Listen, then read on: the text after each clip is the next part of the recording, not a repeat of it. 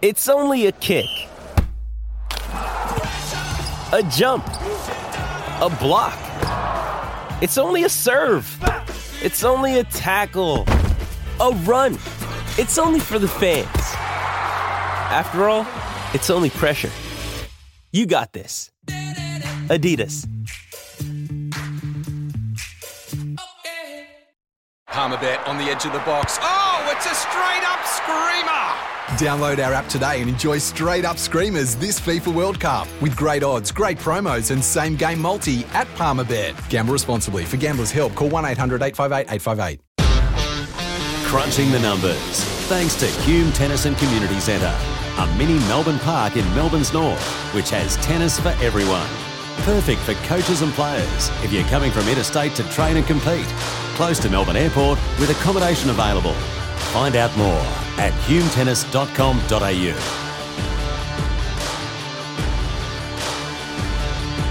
Hello and welcome to another episode of Crunching the Numbers. This is Stephen Huss. I'm here with my friend and colleague Chris Tonts. Chris, how you doing, mate? I'm doing great. Thanks, Stephen. Yeah, I'm home for the year now, so that's kind of nice. So Claire Liu has finished her year, and just give us a quick update. Where did she start the year and where is she now? She started the year at, I think it was 94. Right now she's 60. She moved up to 60, so she had some good progress this year. And she wanted to get to top 50 by the end of the year. And we came back from Tunisia, and she had one more tournament to try to do that, but we went to Guadalajara. She got sick. We both got sick coming back from Tunisia, so I said, you can't play, so we came home. So, but still, it's a lot of progress this year, so I know she's happy, I'm happy, and now preseason begins in a couple weeks. That is fantastic, Chris, and just, we are crunching the numbers, so I want to give people a bit of a sense for, do you have it, or maybe I can look it up real quick, is what is the difference in points from being 60 in the world where she is now and where she started the year at 94? If you get around 600 WTA points, I think it's like 620, that puts you top 100. So I think she had about 620. Right now she has 910, so she got added an extra 300. Yeah, and to get to top 50 she needed about another 110 points. So basically, if she went there, she had to qualify and win a round or maybe 2 rounds in Guadalajara, but it just wasn't going to happen. So I think that's really significant. And for the listeners at home, to go from 600 WTA points to 900 WTA points, obviously that's about a 33% increase. That is a huge jump. That is a big improvement. And I think sometimes the people at home think, oh, well, to move from, 94 to 60, that can't be much. But that's a huge difference. And I think we're not going to spend much time on this, but to go from, say, 150 in the world to 100 is an enormous amount of points. And while people think it's close, It's actually a really big jump, and it's a really difficult hurdle and stage to get through. So congratulations from me personally, and I'm sure that everyone listening on the first serve, a fantastic year for Claire Liu, because it's certainly not unusual, to go down a little bit or up a tiny bit, but that jump is a significant jump. So well done to you and Claire. Oh, thank you. I appreciate it. All right, let's move on to today's topic. Today, I thought our numbers are going to come from, we're going to talk about scheduling. So we're going to talk about number of tournaments that players play. And then, I guess the other deeper layer of that is how many matches do they play in a year? Now, this obviously varies at age and stage, and we'll get into that a little bit later. But I want to tell a quick story. When I joined the USTA as a national coach, my boss, Ola Melmquist at the time, he told me professionalism in these transition girls that you're working with can probably account for 100 ranking spots.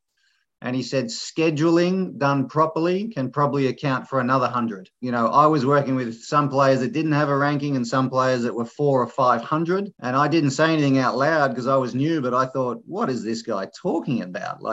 Seriously, you can't just move up based on professionalism and scheduling. But I've come to learn that it is incredibly important how you schedule your tournaments, the number of matches you play, the confidence that you can instill in a player by winning matches versus losing matches. These are all part of the art of coaching. And so I thought it'd be great to start with. Let's get your perspective of kind of Claire's development and her progress, because you've coached her for so many years, and then perhaps you could put some specific numbers around her personally, and then I think we'll drop back to the junior level and try and inform, the parents and the listeners out there about what numbers are there. If we go back when I first started working with Claire, then you had that challenging time where she has to play juniors, but she also has to get a pro ranking up, because at that time she wasn't sure, am I going to go to college or not? So that year she played juniors. She played 5 junior tournaments. And fortunately, she won all of them except in the finals of the French.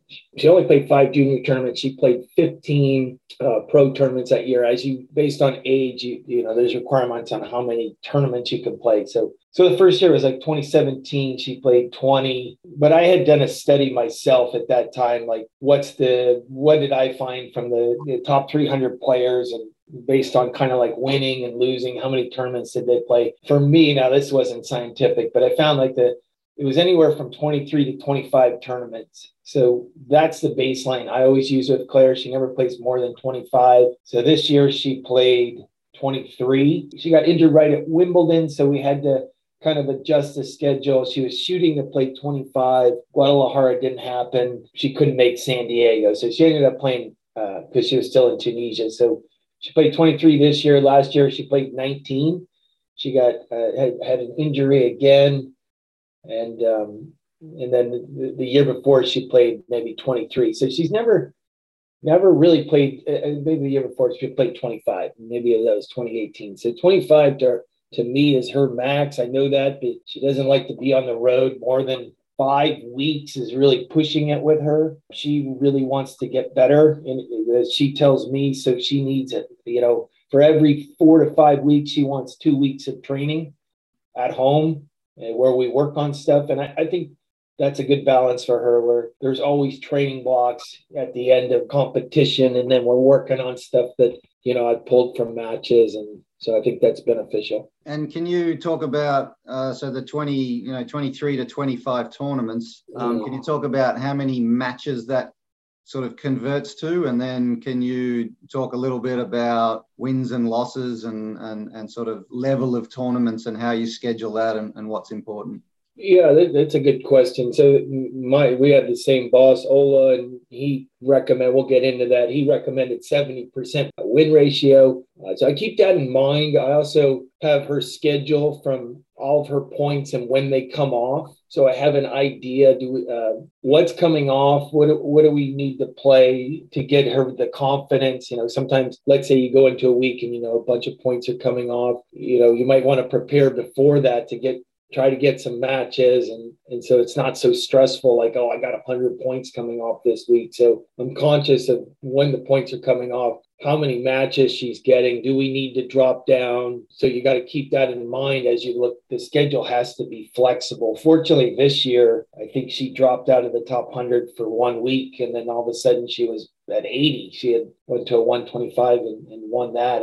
But at that point, it was like, we might need to drop down. And I was talking about that with her, and so she's aware of like the planning of the schedule. Tell the listeners what you mean about drop down. Last year, she played more ITFs, which is 100K and below, 60, 80, 100. This year, she only played WTAs, which is a 125 and above. 125, 250, 500,000. At one point there, I said, okay, well, maybe let's look at the schedule. She had entered a couple 80 and 100Ks. She was going to drop down to the ITF level. And then all of a sudden she won a 125. And then the next week she final of a 250. That was going into the French. So she had gotten a bunch of matches. But one thing I learned is she said, I just don't feel ready for the French. I'm tired of, she had to play the first round of the French 2 days after the finals of the 250. So it was like next year she wants a week to prepare for the slams. I'm learning myself as we go. And then in terms of winning percentage, I think at the level she's at, it would be great if 66% and you're winning. I always set the goal, if you get 3 matches in a tournament, that's a good week. Obviously, talking to my buddy who used to work with Lindsay Davenport, if they're not getting to the finals, that's not a good week. But right now, for where Claire's at, if you can get 3 matches a week at a WTA level, that's a 66 this year. I think she won like 62% of her matches, which is still pretty good playing WTAs, but she almost got the 30 wins this year. I think she would have got that if she got to Guadalajara, but I think she was like 29-20 for the year. Especially someone like Claire, she really feels like she does better when I think most do, but she really needs to feel good about herself and get some wins. So I'm conscious of it. Yeah, that's interesting. I know that we certainly both agree with the education, and I think it's important for people to understand that when they schedule tournaments, I think a common prescription is a third of your tournaments at about the level that you're at, a third of the tournaments sort of above your level where maybe the tournament's strong, and then a third of the tournaments sort of below your level where you can do well. And I think the point is, when you aren't winning enough matches, or if you're struggling, it's a good idea to drop down a level. And at the pro level, that would be Claire going from a WTA to an ITF. But at a junior event, it might be a player playing like in Australia, a bronze medal event, instead of a silver, or in America, it might be playing an L5 instead of an L3.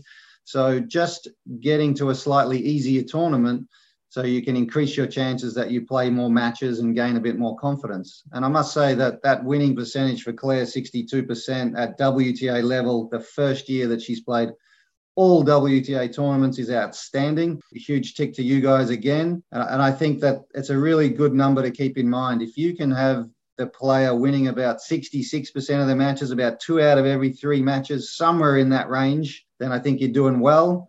If you're losing more than you're winning, it's hard to gain the confidence to then go up, step up and do well.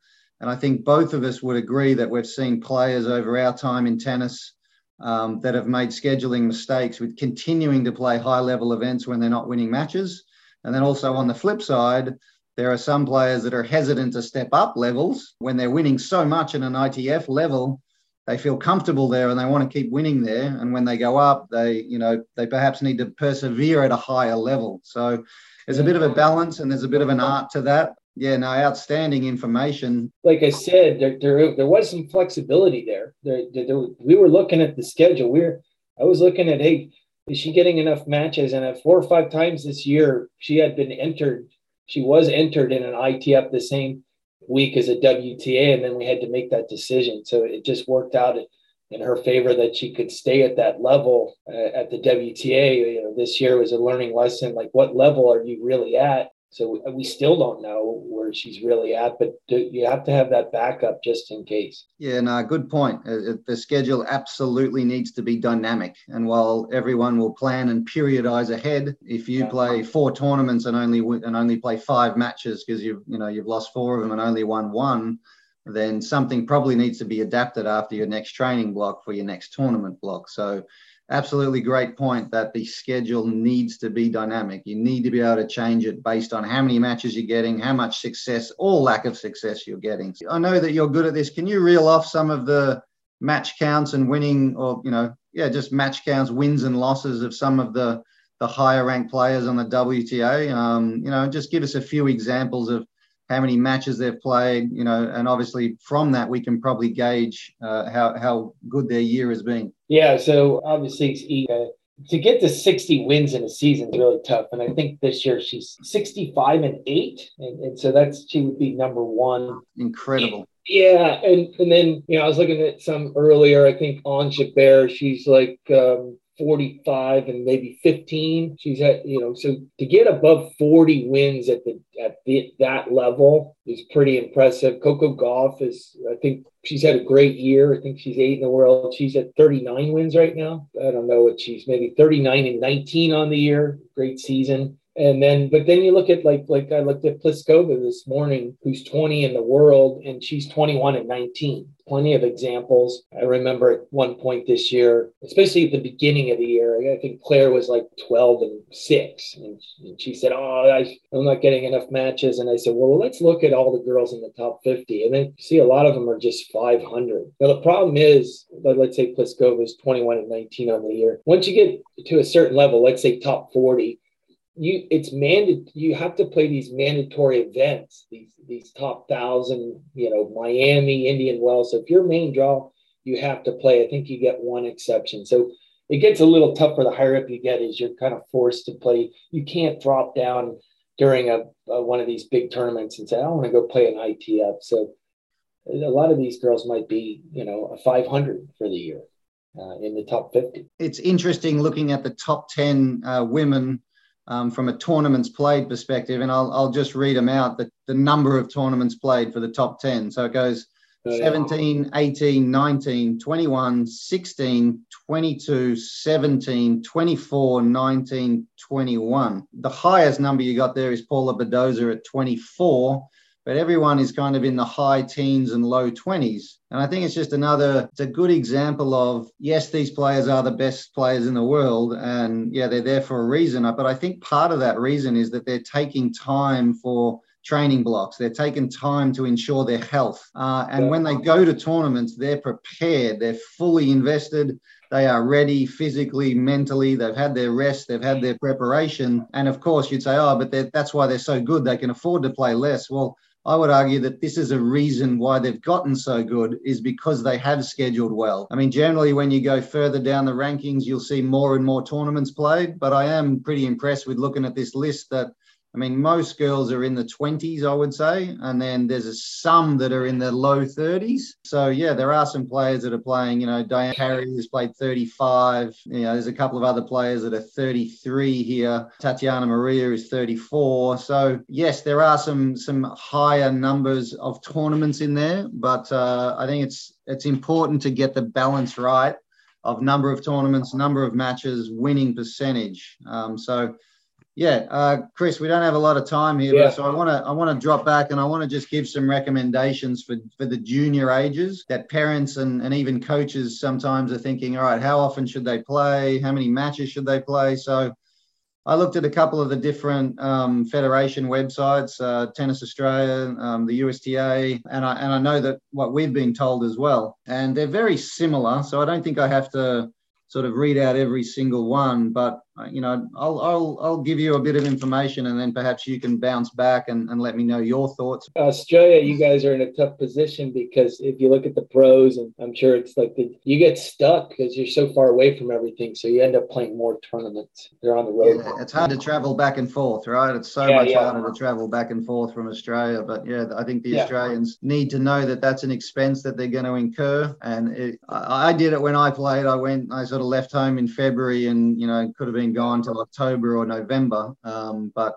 I think it's good for your sanity and to get back a couple of times a year if you're Australian or have a base overseas. I would absolutely encourage the best players to do that. But anyway, we're getting off topic. Let's get back to tournaments. So from an under 10 perspective, neither federation is saying, hey, go out and play tournaments. I mean, that's the time where you're trying to get kids to fall in love with the game, enjoy it, play some local, league stuff, little competitions against each other, but they're not going to be ranking points. It's going to be more for participation, enjoyment. Personally, I think at that participation level, they should have much more team-orientated things, more doubles, try and get kids to stay in the game a little bit more. But anyway, I digress. When you get to the sort of the 10 to 12 age group, the recommendation is sort of to play, around 10 tournaments, 12 tournaments, maybe up to 14 tournaments. And can they play something like 60 matches in a year, and that would include doubles. So maybe you play, 40 singles, 20 doubles, somewhere in that area. And then as you move from sort of 12 to 15,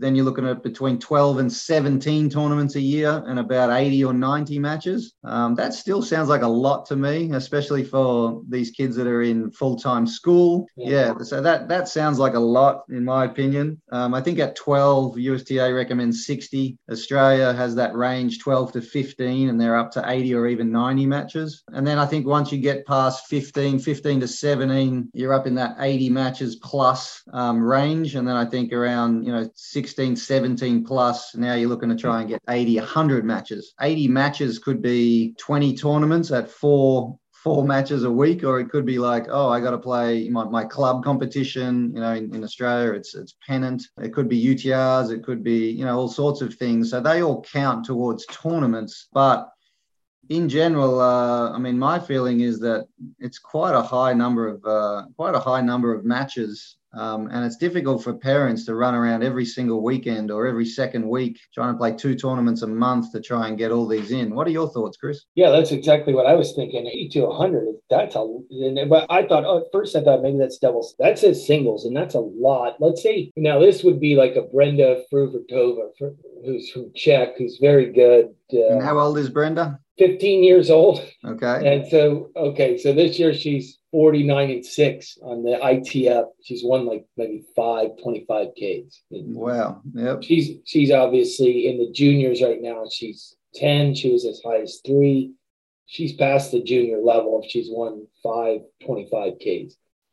For her, she needs to jump up, I would say, and play more 60s or whatever. But so she's played this year. She's probably almost achieved. Now, she hasn't even achieved that goal because she's only played 6 matches at the junior level. But that to me seems a little high. I would shoot, if it was me, I'd say 60 matches at the junior level is reasonable. And I always go back to the Jose Aguirre, who we worked with at the USTA, where he said, "Be in a hurry, but don't be in a hurry. Be in a hurry to get better, but don't be in a hurry to see the results." So, everyone's different, but I would say focus still on, it doesn't matter the match count. It doesn't matter if I need to hit 80, but obviously you want to be winning, but also prioritize, I need to keep improving. That's what I would say. And remember, I think an important thing that we should point out, and something to me is very important, is that playing tournaments, playing matches it's not just to get ranking points, right? It's not to achieve a better ranking. I mean, the kids need to play matches for development. So, they need to understand that tennis is not just hitting a ball and being good at hitting topspin or forehands and backhands. It's actually a game to be played. And so I think that a lot of these matches at junior level are in aid of development, not just, I have to get my ranking up. I mean, at the WTA level with Claire, I mean, she's absolutely working on her progress and her development all the time, because you guys are taking training blocks and taking the time to do that. But when she's playing the tournaments, I'm sure that you are both very aware of, okay, ranking points, what are they? Where do we need to be in the slams? Yeah. All that sort of stuff. But at the junior level, that to me is much less important. And so these matches are in aid of development, not just as a way to get ranking points or to achieve a number next to your name. So I think do you agree that that's incredibly important, and that parents and coaches need to have a mindset around that development stage at the junior age, and the matches that they're getting include all the, local competition they're playing, the Saturday morning competition.